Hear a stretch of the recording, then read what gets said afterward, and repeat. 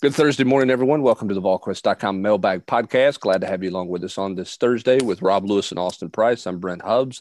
Be sure and check out our friends at Blue Water Climate Control. You can check them out online on Twitter at BlueH2O_climate or check them out at BlueWaterClimateControl.com for all your HVAC needs. Plenty to get to in this Mailbag Podcast. Jumping out of the gate here. And Austin, I'll start with you. Deshaun 13. Do you see anyone starting at quarterback other than number 2 at this point? And why was Kenny Solomon moved to the wide receiver position? Well, I think they're just trying to find athleticism, across the board. And I feel like they weren't playing him any at corner. I think he's just trying to find a niche. Obviously, he does help on special teams, but I don't see him factoring at wide receiver over any of the guys that are already there.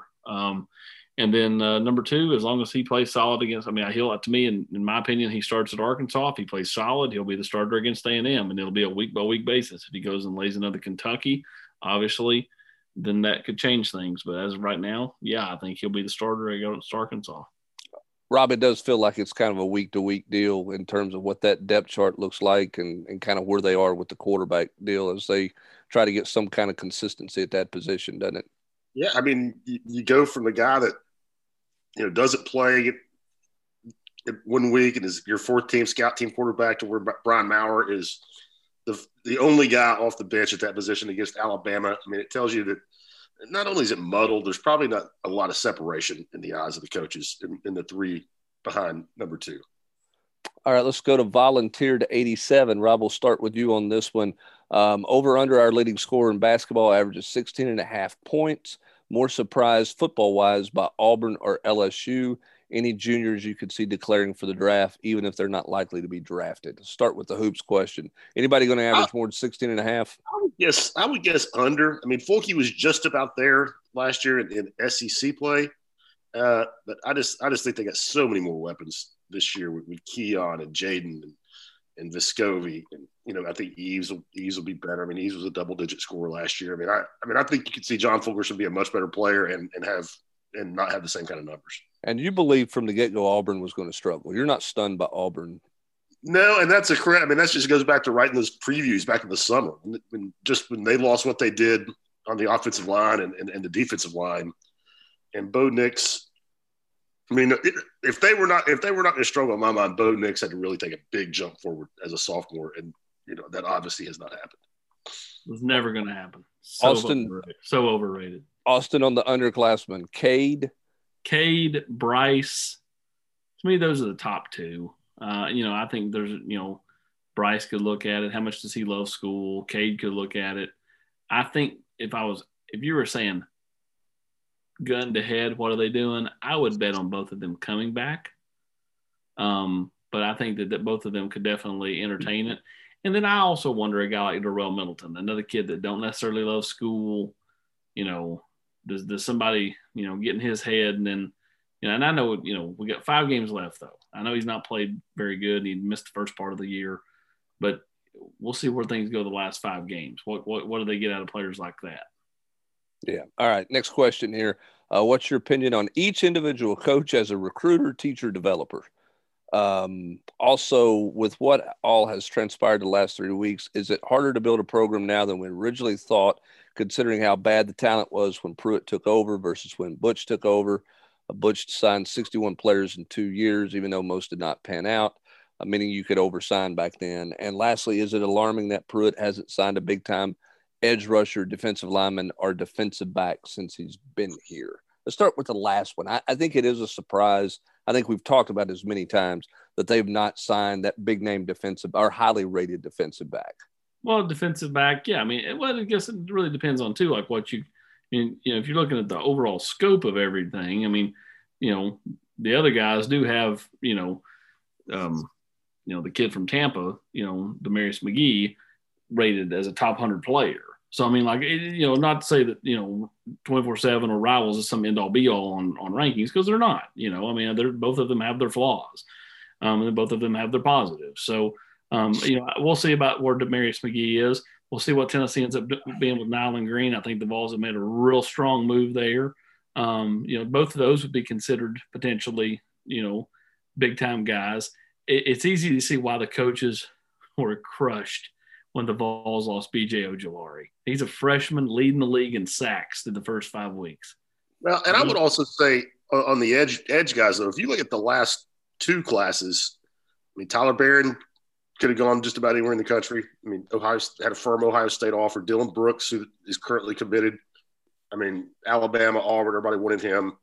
And Morven Joseph is a guy that had tons of options. So the edge, I think, in the freshman class and the 2021 class, I think they've got some dudes. I agree. I think the biggest thing here is Tennessee is so reliant on, the true sophomore class and then a little bit the freshman class. And they're not getting a whole lot out of their older guys that, like, it's hard to take a huge step. This could be a program, and I'm not saying this is going to happen, but I'm saying because of the way you're relying on the young kids, you could be 4-6 this year, and then those sophomores are now juniors, those freshmen are now sophomores, and boom, and it hits. You just never know. You see that across college football all the time when programs are building. Sometimes it just takes that perfect mix, perfect year, and a different quarterback. Yeah, and I think that's the thing. Go ahead, Rob. I just want to ask you what you think about this, that I personally underestimated the impact that, those quote-unquote Butch's orphans that were upperclassmen made last year compared to what we're seeing this year in Juwan, in Marquez. And I don't know that there's, Matthew Butler's doing some nice things. I guess you could throw Trey Smith as an upperclassman in there, but it's different, when you're an offensive lineman, how much of an impact can you have? They're not getting the production. Nigel Warrior, first team All-SEC player, from the upperclassmen that they are. Like AP said, I think they're so reliant on those sophomores. And I personally underestimated, I think, what those seniors meant to last year's team. Yeah, I think that's a really good point, because – look, everybody was talking about, because I had mentioned his name, they're talking about DeAndre Johnson in week 1, but that's leveled off as you expected it to be. I mean, they missed Nigel Warrior a great deal. We knew they were going to miss the receivers, but they missed Batuli. They missed Nigel Warrior for sure. As for his question about it harder to rebuild, the thing that Butch found a quarterback. Now, he found him 3 days before signing day in Alpharetta, Georgia, but that's the difference. Austin, how many games did Josh Dobbs' legs? I mean, Josh Dobbs was a huge reason and a large part of why that team started 5-0 in year 3 and were ranked in the top 10. I mean, that's the difference between a large part of what's the difference between the two. Well, just his ability to make plays. I mean, like he erased so many bad plays and was just such a creative playmaker. But you're absolutely right. I mean, like, having that guy and then having somebody that can get to the quarterback off the edge on defense with a guy like, Derek Barnett, that those are 2 big positions, that are takeaways from, Butch's class. Yeah, no think about this. Had he not quit on the team and, done what he did, Butch would have signed and recruited and signed the leading sack guy in Tennessee history and the leading rusher in Tennessee history. And one of the best quarterbacks. Yeah, and remember, Dobbs was second to Peyton in overall total yards. Yeah, something like that. I mean, his all-purpose yards were totally crazy. All right, let's quickly talk about the staff as recruiters, teachers, developers. Okay, best recruiters on the staff. Best combination, in your opinion, of recruiter, teacher, developer. Let's do it that way. Well. A combination of the 3. I would go Derek Ansley. I would go Jay Graham. I think, Niedermeyer's obviously a dynamite recruiter. As far as, I'm not sure he's necessarily a teacher at this point. I think he's, still finding his footing as a guy that can teach and develop. I think – go ahead. And Jacob Warren made it clear today that his coach is still learning on the job too, with what he said about Joe Ossovet, which was kind of interesting today. But Joe Ossovet has done some good things in recruiting in terms of getting Tennessee's foot in the door Oh, yeah. He's been on, he hasn't even had a chance to go out on the road yet. Think about that. I mean, he's a full-time assistant who's not had a chance to go out and recruit anybody really at this point in time, other than some stops in January. I think you would say that he's more, his strength right now would be more recruiting than it would be teacher developer, as he's learning. Well, at his position, most definitely. Yeah, learning in his position at this point in time. So that, of course, they don't have a defensive line coach. So that's kind of a look at that question there. A good set of questions from him. All right. Vols, since 1996, what's it going to take to get a great pass rush? Would you agree that the pass rush is MIA most of the time? Yes. Would you go youth movement, let Tyler Barron and Morvin Joseph play more snaps? I say yes. I mean, I would play Morvin Joseph some more as a pass rush guy and see what happens there. And they are playing Tyler Barron. I mean, if I'm not mistaken, I think Tyler played 31 snaps against Alabama, and Roman Harrison saw his snap count go way up too. Both of them played more than DeAndre. Don't you feel like, Austin, right now Tyler Barron's more of a run stopper than a pass rusher? Yes. That's where he's at? Yep, that's how they're using him too. Yeah. Vol Rocker, how would you describe the overall culture in the football program? What kind of leader is Jeremy Pruitt? Is everyone engaged? I think the culture's fine. I mean, is that I don't. Tracy Rocker's burner account? I don't think so. Vol Rocker's been around for a while. I don't think there's a bad culture situation at Tennessee at this point in time. And in terms of Jeremy Pruitt as a leader, I mean, he hates to lose, probably gets emotional when he loses, not used to losing. But I don't think people are checked out at this point in time. I don't think players have checked out of this program. Do you guys feel that way? No, I don't think they've checked out. I do think that this particular team needs to find its leadership. I don't think that they have any. And I know everybody's going to go, well, Trey. Okay, well, where's it at? I mean, I don't see anybody, holding others accountable, and being out there on the front lines as someone who, is a real bulldog in practice and or on game day. So, I mean, that's the one part of this team that I think has suffered due to COVID and being out for months upon months, but that's, you start building that in spring and all of a sudden you don't show back up till the summer, and then you can't do anything except for like these workouts for the longest time. And even then, like, how many of those kids went to workouts going, all right, let's go run. We ain't going to have a season. I mean, like, I think that all that had a huge impact. Yeah, I don't think there's any doubt that certainly had an impact. And I will say this about the engagement, Rob. I don't think Tennessee was very engaged in the second half against Kentucky.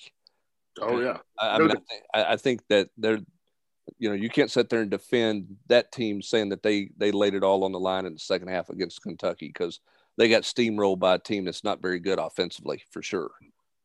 I thought that was the most impressive thing about 2019 was, I thought it was just going to be like rats jumping off a sinking ship at the end of September. Like, they come home, they lose to Georgia, they're 1-4. Obviously, 2 embarrassing losses to start the season, non-competitive loss at Florida. I mean, I personally, I'm not the only one, was wondering if Jeremy was going to make it through year 2, or to the end of year 2. And he got that team to buy in what I think were more dire circumstances than what they're looking at here, 2 and 3. They've got one bad loss, and yeah, it was really bad. But, I don't think things are as bad as they don't feel as bad as they felt last year after that Florida game, and then, coming home to face Georgia. We'll see how that feeling is this time of late, or 2 weeks from now, a week and a half from now, after Tennessee's played in Fayetteville. Did they bounce back? Did they get it together through this open date? Or is this a different conversation that we're having at that point? All right, Music City Vols. With the one-time transfer rule seemingly going to be in place soon, how do you think that will affect quarterback recruiting going forward? Seems like there could be a couple of ways high school quarterbacks could look at it. Some recruits may be more willing to take a chance on going to a Clemson or an Alabama that has multiple quarterbacks in front of them. Knowing it doesn't work out early, they can transfer and go wherever they want to go. On the other hand, a school that is really needing a quarterback for its program to take the necessary step and no real quarterback depth, some quarterbacks will be willing to take a chance on an up-and-coming program, know that if they get there and figure out it's not as good of a fit as they thought, they can bounce whenever they want. Are coaches going to have to take multiple quarterbacks each cycle because of the uncertainty with this new transfer rule coming? I don't think you take more quarterbacks, Rob, because I think you can have more quarterbacks in the transfer market. Yeah. More guys to pick from. I agree with everything he said, except for the fact that you're going to have to take more quarterbacks in a given class. I totally agree that, kids will be more willing to roll the dice to be part of a 2 or even 3 quarterback class at, Alabama, Clemson, Ohio State, knowing that if they don't win, they're probably going to have a red shirt in there somewhere. They're going to be able to transfer without penalty. And I agree with what he said about, taking a flyer. Maybe Ty Simpson, looks at Tennessee and jumps in to see if he can, make it work at his home state school. And if not, knowing he's got the option to roll on out and go to Clemson or go to Alabama and compete for the job there. I totally agree with that, except for, as I said, they need to sign multiple quarterbacks in every class because, you're going to be able to go to the transfer portal and shop for your next guy. I am one of the few people that do not like this rule. I just think that this generation of kids already wants to take their ball and go home so easily compared to a guy that was here in 92. And so now this is just going to enable them and really make it worse. I mean, it's going to be, how your team looks year to year, it looks so different. And honestly, to me, it's going to make it harder for teams that are trying to climb out, because if you have any kind of down spell, then, you could lose several players. AP, I agree. I don't like it for college football. I like it for college football players. As somebody who's got a kid that's a freshman in college right now, who is an engineering student instead of a wide receiver, he can if he doesn't like it this year, he can transfer and go wherever he wants. And I think that any 18-year-old kid should be able to do that without penalty. And the fact that he plays, just happens to play football shouldn't, hamper him in that. Well, but some would say he could transfer. That football player could transfer without penalty academically and go wherever he wants to go. But football wise, obviously as it stands now, it has to sit out. My 2 things about the transfer rule, and I'm with both you guys. I don't love it for the game. I think that's where we are, and there's not anything anybody can do about it. Here's my question: how many kids are going to get into the transfer world and not find a home? Okay, because they can't find the play, or they have to transfer down, which they didn't want to do. How bad is that going to look? Does that eventually cycle around and slow down some of the transfer stuff? I don't know. Secondly, I don't think fans view the one-time transfer deal other than as a positive for them. Like they can go out and shop for the free agent that they want.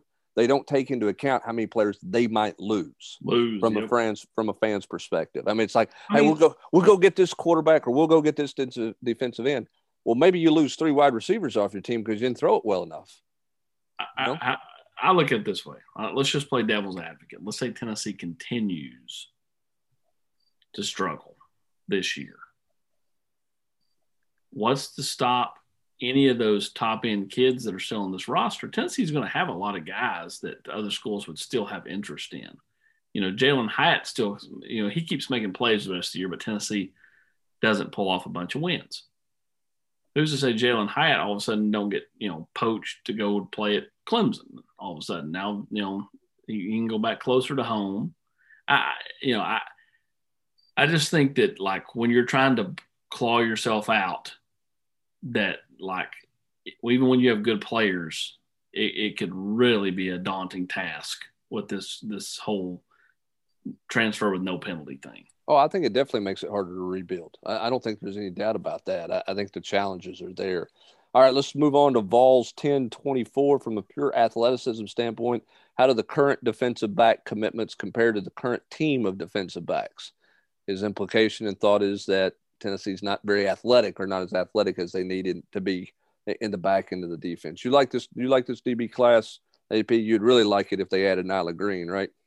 Yeah, I mean, let's work off the assumption that they're going to add Nyla Green. If they had Green and McGee, too, what's that? Big assumption. It's a large assumption, but let's go ahead and play. Let's work off that assumption. You have 2 long, tall corners that you really like. Then the staff loves Deshaun Rucker. I mean, just they think he can be so dynamite as a star or even a safety. They like Christian Charles. That's one that DA and Jeremy Pruitt, really kind of kept under the radar. And honestly, Tennessee's probably lucky that, COVID happened and he didn't get to go camp and go, have a bunch of schools see him. So, I like this DB class a good bit just because they are long. I think Alontae is a guy that, you look at and you go, that's what Jeremy Pruitt and them want, but he just can't be consistent enough.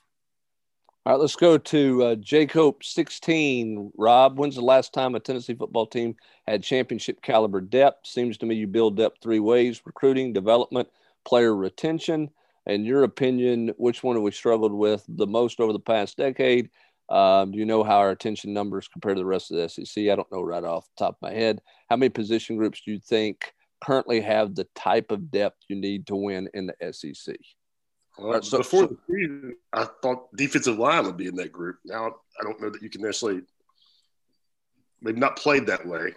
I think offensive line, you've got that kind of depth and nowhere else. And I would say that, it's been the biggest problems have been different for different staffs. I think Butch's biggest problem was player development, without question. I mean, the strength and conditioning program was an absolute train wreck. I think Derek's biggest problem was recruiting when you talk about depth. And I think Jeremy's done a nice job with both. I think he was left, with such a dumpster fire by Butch that we've not, we don't know yet. The jury is still out. Yeah, and again, because of the lack of quarterback play, that changes the trajectory of your rebuild. Because again, in year 3 of Butch's deal, which everybody talks about, which was a good year, until they, debacled it down in the month of November with South Carolina and Vanderbilt, it was quarterback play that was the difference. They found a quarterback that fit their system to do what they fell backwards into their quarterback. Yes, that fit them perfectly. Yeah, for what they wanted to do. I mean, they fell back into a quarterback that was a difference maker for them and made them a division championship caliber football team that should have won the division, but obviously didn't get it done. All right, SEC Beast. I'm sure there were others I missed and don't remember, but over the last few weeks, I can only remember one pass over the middle went to Velus Jones. In addition, outside of a couple of screens per game, a token jet sweep and some check downs to the back, feel like our offense is made up of entirely runs between the tackles and go routes. Have we made our offense so close to one-dimensional that any decent coordinator can just have their way with us? After year 1, I think I recall Pruitt saying that one of the lessons learned was that he was too involved in the offense to steal a line of the year from the Clawfence. Our struggles on offense are a result of Pruitt's meddling. You feel like this offense is one-dimensional? Easy to defend? Yes. But I think it goes back to what you've said 4 or 5 times since the podcast started: quarterback play. Yeah, they just don't have enough trust in the kid. And if you don't have trust in him by now, you're never going to have trust in him. But they also feel like he's the guy that gives them the best chance to win. So they call a very vanilla game with very few wrinkles, run a lot of digs. They do they took a few shots down the field Saturday, but on the whole, I don't think they've taken that many shots down the field this year. And I mean, I know Jeremy said that Alabama was susceptible to long runs on 3rd and 5+, on the year, but hey, you hit him twice. You think Jeremy meddles too much in his offense? I don't think he does near as much as he did with Tyson Helton. Yeah, I mean, if you go back and look at that, doesn't mean he doesn't have an opinion, Rob. No, but if you go back and look at the Kentucky game, I don't think he meddles. I don't clearly been some of the way the first half of that game, and I think he meddles. And this is hypothetical on my part because I'm not in the locker room. I think he meddles in the sense that they ran the ball 10 times at South Carolina in the first half, and then they come out and ran it 7 out of the first 9 plays in the second half. I mean, I think but that's to me, that's any head coach though. Yeah, any head coach is going to go, can we run the ball? I wouldn't call that meddling. I mean, I don't think he's in Jim Chaney's ear, on what to do on 3rd and 6. All right, let's get to a couple of hoops questions here as time gets away from us. Rob, what do you expect from the SEC as a league this year? I could see the league sending 6 or 7 teams to the dance. Should we expect a handful of losses in SEC play because it's got some depth? Yeah, totally. And I mean, I think Tennessee could lose 5, 6, 7 games and still be a really good basketball team. I mean, Kentucky is obviously Kentucky. Not South Carolina. LSU is good. Alabama is going to be much improved. I think Ole Miss. I think Kermit is a really good coach. Bruce. I don't know about Bruce this year, but I think that they've got a rep for what they've done lately. He lost a lot, but I mean, obviously the guy can coach. So yeah, I think it's going to be a good league. I like Tennessee to win it personally. You just had them losing 7 games. No, I said they could lose 5, 6, 7 games. I mean, you're all over the map. You got them winning it 7 games. I don't expect them to lose 7 games. I'm just saying they could. And I tell you what, I'll give you a chance to. You've already lost the bet on my boy Anasicki. Don't know that. Oh, he's coming back. Even you've admitted to me he's coming back. So I'm gonna give you a chance to win it back. We'll go double or nothing. 2 rounds of golf. But the Vols, I got the Vols in 6 losses or less. And league play. That's a no-brainer. I totally think that. No-brainer. You accepted. Good. Done. 2 rounds of golf. I think they totally have less than 6 losses. I'm just saying that, they could have 6, and it wouldn't mean that they weren't a really good team. All right, let's roll on here to Volkin's question. With practice underway, Rob, who are we looking like for the second and third bigs off the bench? And assuming Vescovi and Keon Johnson start, does Coach Barnes go as deep as 6 in the perimeter rotation with significant minutes? With 6, I don't think more than 5 at all on the perimeter. All right. Whoever doesn't start between Vescovi and Josiah is going to play a lot. After that, it's going to be scraps, and I guess that means Devontae is the dude, and I think he's going to have a really hard time getting minutes. First big off the bench is Anasicki. Second big probably in Camwa, and I think Urosh is going to have a very hard time finding minutes unless they just need size or get in foul trouble. All right, Austin, for you, are you still thinking Thanksgiving for Nyland Green or before Thanksgiving for Nyland Green on a decision? How high of a priority on a scale of 1 to 10 do you think it is getting a grad transfer quarterback this offseason for Pruitt? I'll say yes before Thanksgiving. And, I think that getting a transfer quarterback will be important, potentially. Maybe. But, hey, people, would they take a Kellen Christ or would it have to be a guy? I think they would take a guy. They're not going to take Keller Christ. That was a Tyson Helton special. He wanted to look into Chris Soule and see what happens. All right. Vol Farm D, we're going to run through a couple more quickly here. Does Salter have a legitimate chance to start game 1 next season? What's the timeline for Ty Simpson to the Vols lead? And is a 4-6 campaign enough to get him in the boat? I'm going to go with yes, he has a chance to start game 1 next year because at this point in time, nobody else is playing quarterback besides number 2. I don't count a few garbage reps. And so, how much more experience would Harrison Bailey have outside of, a few Sunday night scrimmages unless he plays a lot in the month of November and early December compared to Caden Salter, because Salter should be here at midterm. As far as Ty Simpson, I think Tennessee, and I've maintained this the entire time, is positioned as extremely well. They're positioned as well as they can be positioned. And, it's, to me, Tennessee and Clemson. Alabama, he talks to Nick Saban quite a bit.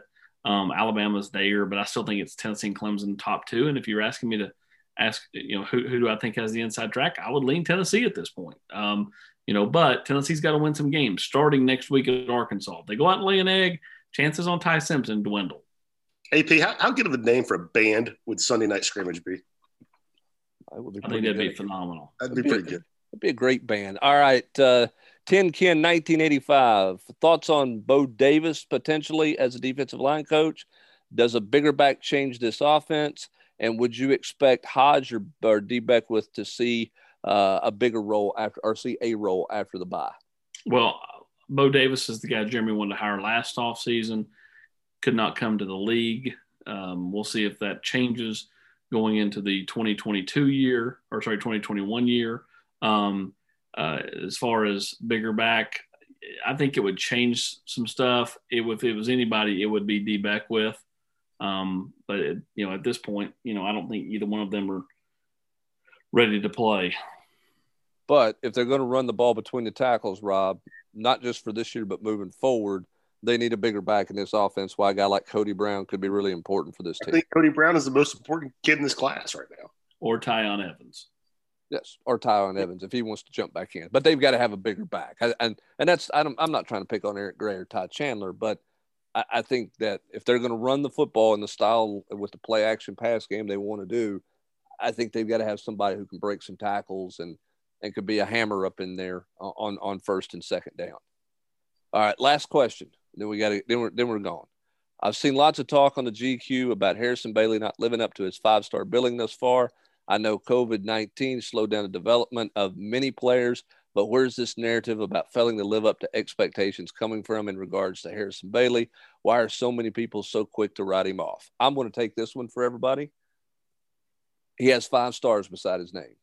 The assumption from everybody when you have that number of stars behind you is that you're Trevor Lawrence or you're an immediate impact, come in, play right away guy. Okay.